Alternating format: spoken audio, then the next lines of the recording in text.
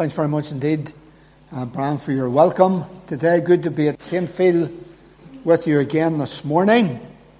And as Brian said, the last time I was here was in the dead of winter. And it's back to getting the coat off now. It's great to be into the season where you can get the coat off in the pulpit. And it gives you a wee bit more freedom. So good to be here, and we pray that the Lord will bless us today as we come to His Word. And I want to turn with you this morning to the letter of Paul to the Ephesians. Paul's letter to the Ephesians, and chapter 1. And we're going to read from the middle of the chapter, verse 15, down to the end. Ephesians chapter 1 and verse 15. And it reads, "Wherefore I also, after I heard of your faith in the Lord Jesus, and love unto all the saints, cease not to give thanks for you, making mention of you in my prayers, that the God of our Lord Jesus Christ, the Father of glory, may give unto you the spirit of wisdom and revelation in the knowledge of Him, the eyes of your understanding being enlightened, that ye may know what is the hope of His calling, and what the riches of the glory of His inheritance in the saints, and what is the exceeding greatness of His power to usward, who believe, according to the working of His mighty power, which He wrought in Christ when He raised Him from the dead, and set Him at His own right hand in the heavenly places, far above all principality and power and might and dominion, and every name that is named, not only in this world, but also in that which is to come, and hath put all things under His feet, and gave Him to be the head over all things to the church, which is His body, the fullness of Him that filleth all in all." We know that God will add His blessing to the reading of His holy word. Now, Paul begins this letter to the Ephesians. We didn't read the first part of the chapter because it's a long chapter, but he begins his letter to the Ephesians with greetings, as he does with all the letters that Paul wrote. He says, "Paul, an apostle of Jesus Christ, by the will of God, to the saints which are at Ephesus, and to the faithful in Christ Jesus, grace be unto you, and peace from God our Father, and from the Lord Jesus Christ." And when he brings greetings, it's followed by praise, because as you read on down that first part of the chapter from verse 3 to 12, now he praises God for all the spiritual blessings that are theirs in Christ Jesus. He talks here about being chosen in Him before the foundation of the world. He talks about the blessing of predestination. He talks about the blessing of redemption. He says, "In whom we have redemption through His blood, even the forgiveness of sins." And he goes on with these blessings in that part of the chapter from 3 down to 12. When we come to verse 13, he turns then and he reminds them of the gospel. He says, "In whom ye also trusted after ye heard the word of truth, the gospel of your salvation, in whom also after ye believed, you were sealed with that Holy Spirit of promise." And then we come to the part of the chapter that we read this morning, because in these remaining verses of the chapter, Paul brings before them the glory of the Lord. The glory of the Lord. And that's basically the chapter outline. This is one of the great first chapters in the Bible. It's a very interesting study just to begin at Genesis and to go through your Bible and pick out all the what we would call great first chapters. For example, Genesis chapter 1 is a great chapter. It's the chapter of creation. When God in the beginning made all things by the word of his power. John chapter 1, that's another great first chapter. And there we read about the Word. In the beginning was the Word, and the Word was God, and the Word was with God. All things were made by him. And of course, when we go down the chapter to verse 14, it says, and the Word was made flesh, and dwelt among us, and we beheld his glory, the glory as of the only begotten of the Father, Jesus Christ. Hebrews chapter 1, that's another great chapter. And of course here in Ephesians, this is a great chapter. But here from verse 15, Paul begins to write to these believers and to minister to them. And I've written across verse 15, the praise and prayerfulness of the servant. The praise and prayerfulness of the servant. He says, wherefore? And he's continuing on from what he has taught them in the first part of the chapter. And he says, wherefore I also, after I heard of your faith in the Lord Jesus and love, cease not to give thanks for you, making mention of you in my prayers. The praise and the prayerfulness of the servant. He's praising the Lord because of what the Lord has done for them and what the Lord has given them in the Lord Jesus Christ. Paul praised God for the saints, but he also prayed for the same saints, making mention of you in our prayers. And then we go on and we see the perfection or the perception and the possession of the saints. In verse 18 and 19, the eyes of your understanding being enlightened, that ye may know what is the hope of his calling, that the riches of his glory and the inheritance of the saints. So we have the praise and prayerfulness of the servant, and then the perception and the possession of the saints. Paul prays that these people would understand the very things he has been talking to them about in the first part of the chapter. And then from verse 19 to 20, we see there the power and performance of the sovereign. My, what great verses these are. He says, and what is the exceeding greatness of his power to usward who believe, according to the working of his mighty power, which he wrought in Christ when he raised him from the dead and set him at his own right hand in heavenly places. You know, friends, God's power is almighty power. It's almighty power. And we see God's power manifested in many places through the Word of God, right from Genesis to Revelation. Yes, we see his power in many ways, but we see his power when God raised his Son from the dead. It was this same power that created all things, the same power that bestowed upon us these spiritual blessings in Christ. And this power is manifested in many ways, and it was this power that raised Christ from the dead. Remember when the apostles preached the gospel in the Acts of the Apostles, and when the word came on that resurrection morning, it says in so many places, God raised him from the dead. Christ was put on the cross. He suffered.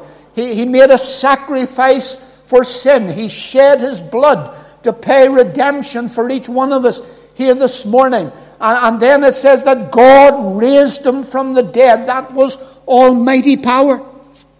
And he not only raised him from the dead, but the same power that raised Christ from the dead is the same power that keeps you and me in our journey to heaven. And then we see here this morning not only the praise and the prayerfulness of the servant, and the perception and the possession of the saints, and the power and the performance of the sovereign. See see the position and the preeminence of the Savior. God has raised him from the dead, and now Paul underlines for them and teaches them the position and the preeminence of the Savior. It says, he has raised him from the dead and set him at his own right hand, verse 21, far above all principality and power, and might and dominion, and every name that is named, not only in this world, but also in that which is to come, and hath put all things under his feet, and hath given to him, and gave him to be head over all things to the church. You see, friends, this is Christ's position today. God has set him in his own right hand, a prince and a savior, far above all the principalities and powers of the angelic hosts of heaven. We see here his preeminence. And he has put all things under his feet. We see his preeminence.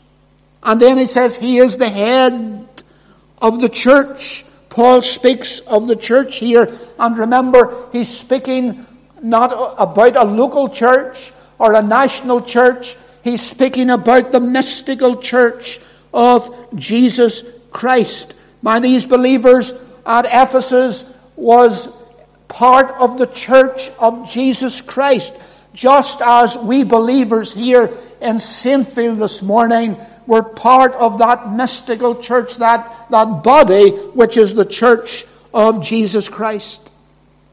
When the Lord Jesus arose from the dead and ascended to heaven, God the Father said, sit on my right hand, that I may make thine enemies thy footstool. And the Lord rose from the dead to hold certain offices as the head of the church. When the Lord Jesus rose from the dead, he rose from the dead to be the head of the church. He rose from the dead not only to be the head of the church, but he rose from the dead to be the shepherd of the sheep. And he rose from the dead to be the high priest of every believer. And he rose from the dead to be the advocate with the Father. And he rose from the dead to be the bridegroom of the bride. And these are his offices that he holds and fulfills in heaven. When he rose from the dead, these were the offices that was given to him. And they constitute our Lord's heavenly ministry for his people today. And I want to talk to you this morning in the time that's left for me. I've given this message a subject this morning, and I want to talk about what the Lord is doing for his people today. I spoke to a young woman, quite a number of years ago, and she had lost her father suddenly, and it was taking her a while to get back on her feet again. It was a long period of grief.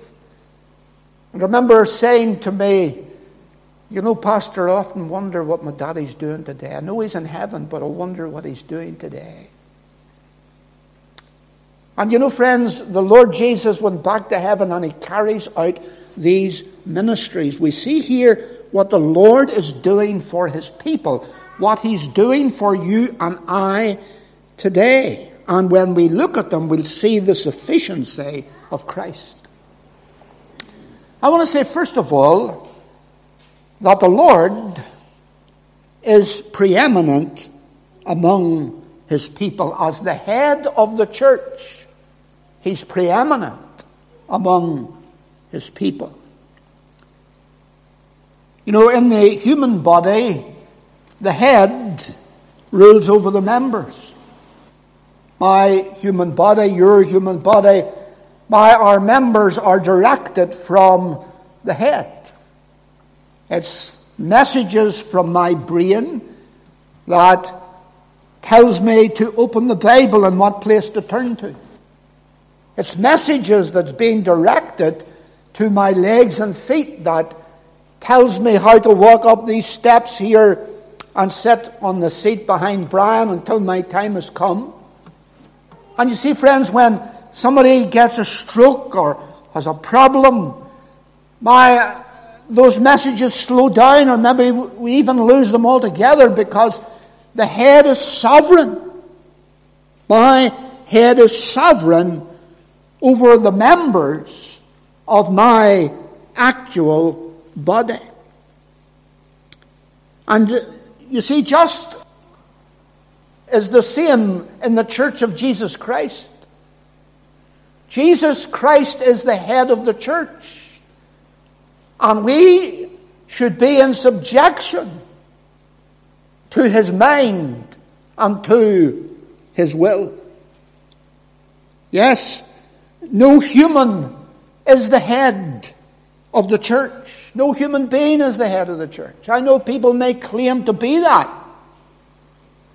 But in the Church of Jesus Christ that I'm talking about, no human is the head of the church. No man-made committee or body is the head of the church. None. My dear friends, Jesus Christ alone is the head of the church. And we who are the members of his body should be in subjection to our living head. To our living head. Do you let him direct you? Are you under his control? Have you given the Lord the preeminent place in your life? If we all recognized Christ as our living head and were in submission to his will and to his word, then there would be no schism in the church. So that's the first thing. That's what the Lord is doing for his people today. As the head of the church, the Lord is preeminent among his people today. He is our living head. And then, going on from that, he rose again from the dead, not only to be the head of the church, but to be the shepherd of the sheep. That great verse in Hebrews says, "Now the God of peace that brought again from the dead our Lord Jesus Christ, that great shepherd from the sheep." And as the shepherd of the sheep, the Lord is providing for his people today. You know, friends, what are the things that we need? Well, we know that Psalm 23 tells us how the Lord is providing for us. The Lord is my shepherd, I shall not want, it says. I shall not want. And what are the things I need for the journey of life as a Christian, as a believer? What are the things that we need for the journey of life? First of all, I need grace to help in every time of need. I need grace to help me suffer. Grace to help me suffer. I need grace to help me to stand for Christ, to stand for the Lord in these dark days in which we live, in which people have no time or place for God and no time or place for his word. And yet, you know, God expects us to be his standard bearers down here. He expects us to stand, to shine our light for him. I need grace to help me to suffer. I need grace to help me to stand. I need grace to help me to shine for the Lord. Jesus says, "Let your light so shine among men, that they may see your good works and glorify your Father in heaven." People may say, "How do I shine for the Lord?" Well, there's the answer to it, that they might see your good works. We're not saved by works, but but we testify by the works that we do and the life that we live that we belong to Jesus Christ. I need grace to help me to serve the Lord. I need grace in the journey of life. I need peace for my mind in this troubled age. People today, maybe there's folks in the congregation this morning and you're full of worry at the moment about something in your life. People live in anxiety. Many people are full of depression. They're depressed. And many things fill their mind, and they need the peace of God. You remember when Paul wrote to the Philippians, he says, listen, be anxious for nothing. Don't be letting these worries and anxiety fill your mind, but let the peace of God that passeth all understanding when you come to me. My dear friends, I need grace to help. I need peace for my mind. I need victory over the world, the flesh, and the devil. We have to contend with the world and the flesh and the devil while we're here. And they're all against us. My dear friends, there's the attraction of the world, and there's the affections of the flesh, and there's the advances of the devil. And I need victory in that battle. Yes, I need grace to help me. I need peace to give me peace. I need victory. I need guidance for the journey. The shepherd guides us through the wilderness. He leads and guides us each day. And I need wisdom each day. And all these things that I've underlined for you this morning, grace and peace and victory and guidance and wisdom, every one of them is found in Christ. Every one of them is found in Him. He is the provider of them. But you might say to me, how do you get them? How do you get them? If you need fuel for the car, you go to the filling station. If you need food for the cupboard, you go to the grocer's shop or the supermarket. When we have material needs and physical needs, we know where to go. When we need these things for the journey of life that I've mentioned here this morning, we need to go to the Lord. Isn't that what Paul said when he wrote to the Hebrews? Paul says, let us come boldly to the throne of grace, that we might obtain mercy and find grace to help in time of need. And what Paul is saying there is just this. You need to go to the Lord so that you can draw from the Lord. Just like the woman with the barrel of meal and the cruse of oil in the days of Elijah. And my Elijah said, you make for me a little cake first, and then for you and for your son. And every morning she went to the barrel of meal. There was always a handful of meal there. And when she went to the cruse of oil, there was always the oil there. But she had to go to the barrel to draw from the barrel. And she had to go to the cruse of oil to draw from the cruse of oil. And it's just the same with you and I. We find grace to help at the throne of grace. But we need to go to the throne so that we can draw from the throne. My dear friends, we get down on our knees and we tell the Lord what our need is. And we tell the Lord what our problems are and what our worries are.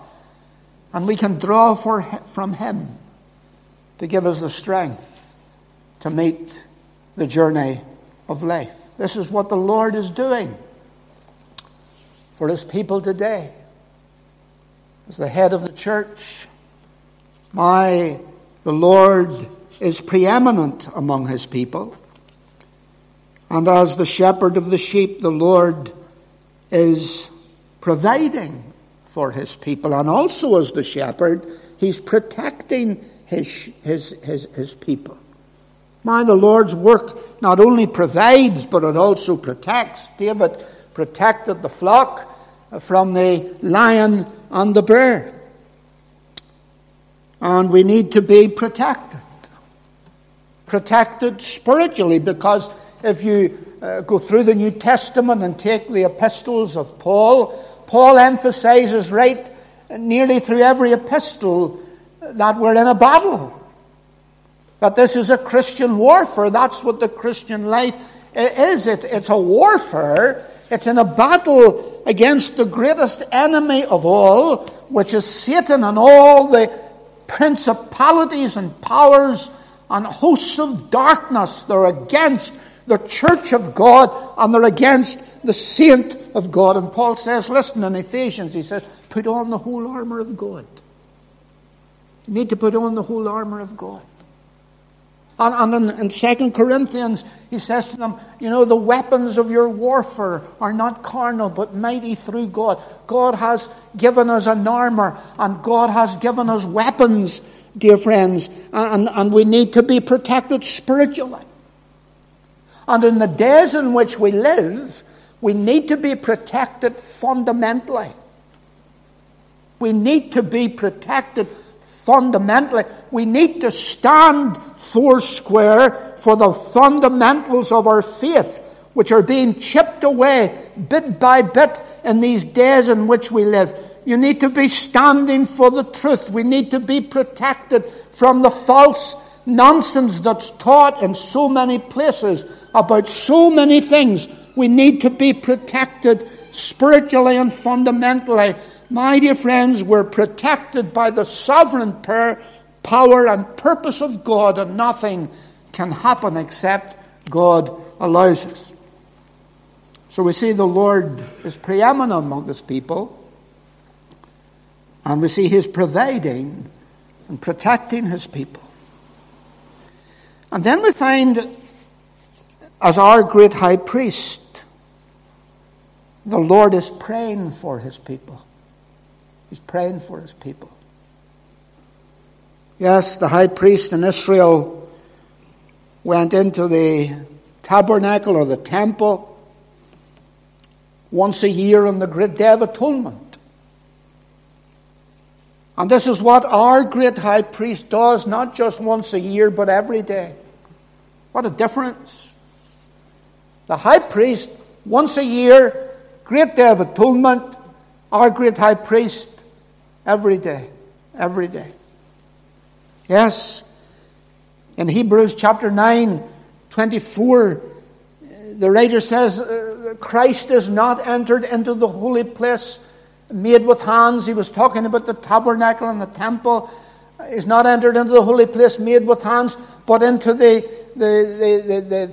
which are the figures of the true, but into heaven itself, there to appear in the presence of God. Listen to it, for us. For us. Hebrews 7:25, we read about the Lord, by seeing he ever liveth, to make intercession for us. He saves us to the uttermost, it says. The Lord is able to save us to the uttermost ever, and he ever liveth to make intercession for us. That's intercession. He's praying for us. And the Lord is upholding his people by his prayers. Remember, he prayed for Peter when he was attacked by the onslaught of the devil. And Jesus says, Simon, Simon, Satan hath desired to have thee as wheat, but I have prayed for thee that thy faith fail not. He prayed for Peter. My dear friends, he prayed for him in his weakness, and I believe that it's only the Saviour's prayers that keep some of us on the road. Just remember this morning. Maybe you're here this morning and you're downhearted. Maybe you're here this morning and you're wondering about the future. Remember this. The Lord's praying for you. It's great when somebody stops you, you meet them in the street and they say, I'm praying for you, I'm still praying for you. I want to tell you this, it's greater when the Lord prays for you. Yes, this is what the Lord is doing for his people. He's preeminent among his people as the head of the church. He's providing for his people, and he's protecting his people as the shepherd of the sheep. And he's praying for his people as our great high priest.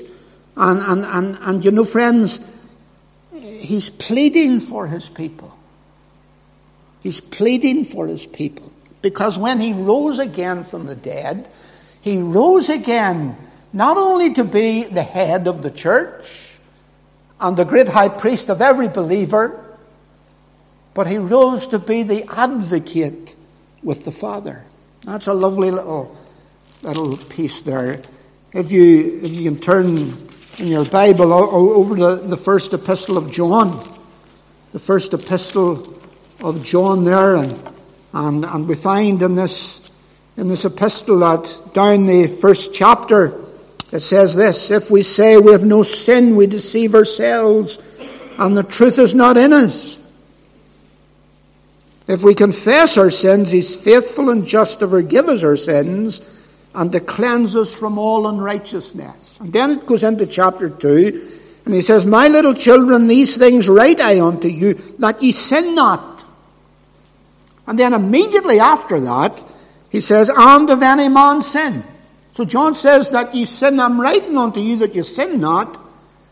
But he knows right well that, we have good intentions and all the rest of it. And if any man sin, there's a provision made if we do sin. That's what it is. He says, these things write unto you that ye sin not. And if any man sin, we have an advocate with the Father, Jesus Christ the righteous. And he is the propitiation for our sins, and not for ours only, but for the sins of the whole world. Friends, our advocate is pleading on our behalf. Sin ruins fellowship and breaks fellowship with the Father. And this is where our advocate comes in. He says, if you sin, we have an advocate with the Father, Jesus Christ the righteous. That word advocate comes from the word paraclete, which is the same idea as a lawyer. And a lawyer represents their client. And the one who represents you and I when we do wrong, we have an advocate with the Father, Jesus Christ the righteous. You see, friends, the devil is the accuser of the brethren. That's one of his names. And when I sin, the devil accuses me. And he says to God, listen, he sinned. Look at him. Preaching to other people, and he said he did wrong. And it's then that the advocate comes in between me and the Father, and he says, look, this is your child. And he sinned. But remember this, that I died for his sins. I shed my blood for his sins on the cross at Calvary. And because of that advocate's work, on the basis of his death at Calvary for our sins, God is faithful and just to forgive us our sins. God just can't forgive sins with a blink of an eyelid. But because of Christ's death on our behalf and the efficaciousness of his blood, God is faithful on the basis of Calvary to forgive us for all our sins. What a wonderful office the advocate is. And that brings me to my last point this morning. We've looked at the Lord, the things that he's doing for his people. He's preeminent among his people. He's providing for his people. He's protecting his people. He's pleading for his people. And finally, this morning, friends, as the bridegroom, He's preparing for his people. He's gone to prepare a place for us. John says, the Lord Jesus says in John's Gospel, I go to prepare a place for you. And if I go and prepare a place for you, I will come again and receive you unto myself, that where ye are, that where I am, there ye shall be also. A young couple falls in love. Of course, you don't necessarily need to be young to fall in love. Older people have fallen in love too. But people fall in love. Young fella and young girl falls in love. And they plan to be married. And the bridegroom prepares a home for his bride. And then one day they meet in a place like this here. And he takes his bride to himself. And he takes her home to that place that he has prepared for her. And friends, the Lord Jesus has gone to prepare a home for his bride. Not you and me, the church. He's gone to prepare a place for his bride. And one day soon, he's coming back. And he's coming back to take us home. To be with him forever and ever. My, what a home it is. I haven't time to go into it this morning. Read Revelation chapter 21 when you go home. Our earthly home may be a happy place, and I hope it is. Yet there's times, even on our homes which are happy and full of love, there's times, dear friends, when there's tears shed. There's times when sickness comes in a serious manner. There's times when sorrow comes, when a loved one is taken from us. Yes. And that's how life is, isn't it? But in the home that our heavenly bridegroom has gone to prepare, there'll be no more heartaches, because the former things are passed away. And there'll be joy and rejoicing and happiness for all eternity. These are just some of the things that the Lord is doing for you today. This is his heavenly ministry. May it encourage us, and may it give us strength as we face whatever days are left us down here.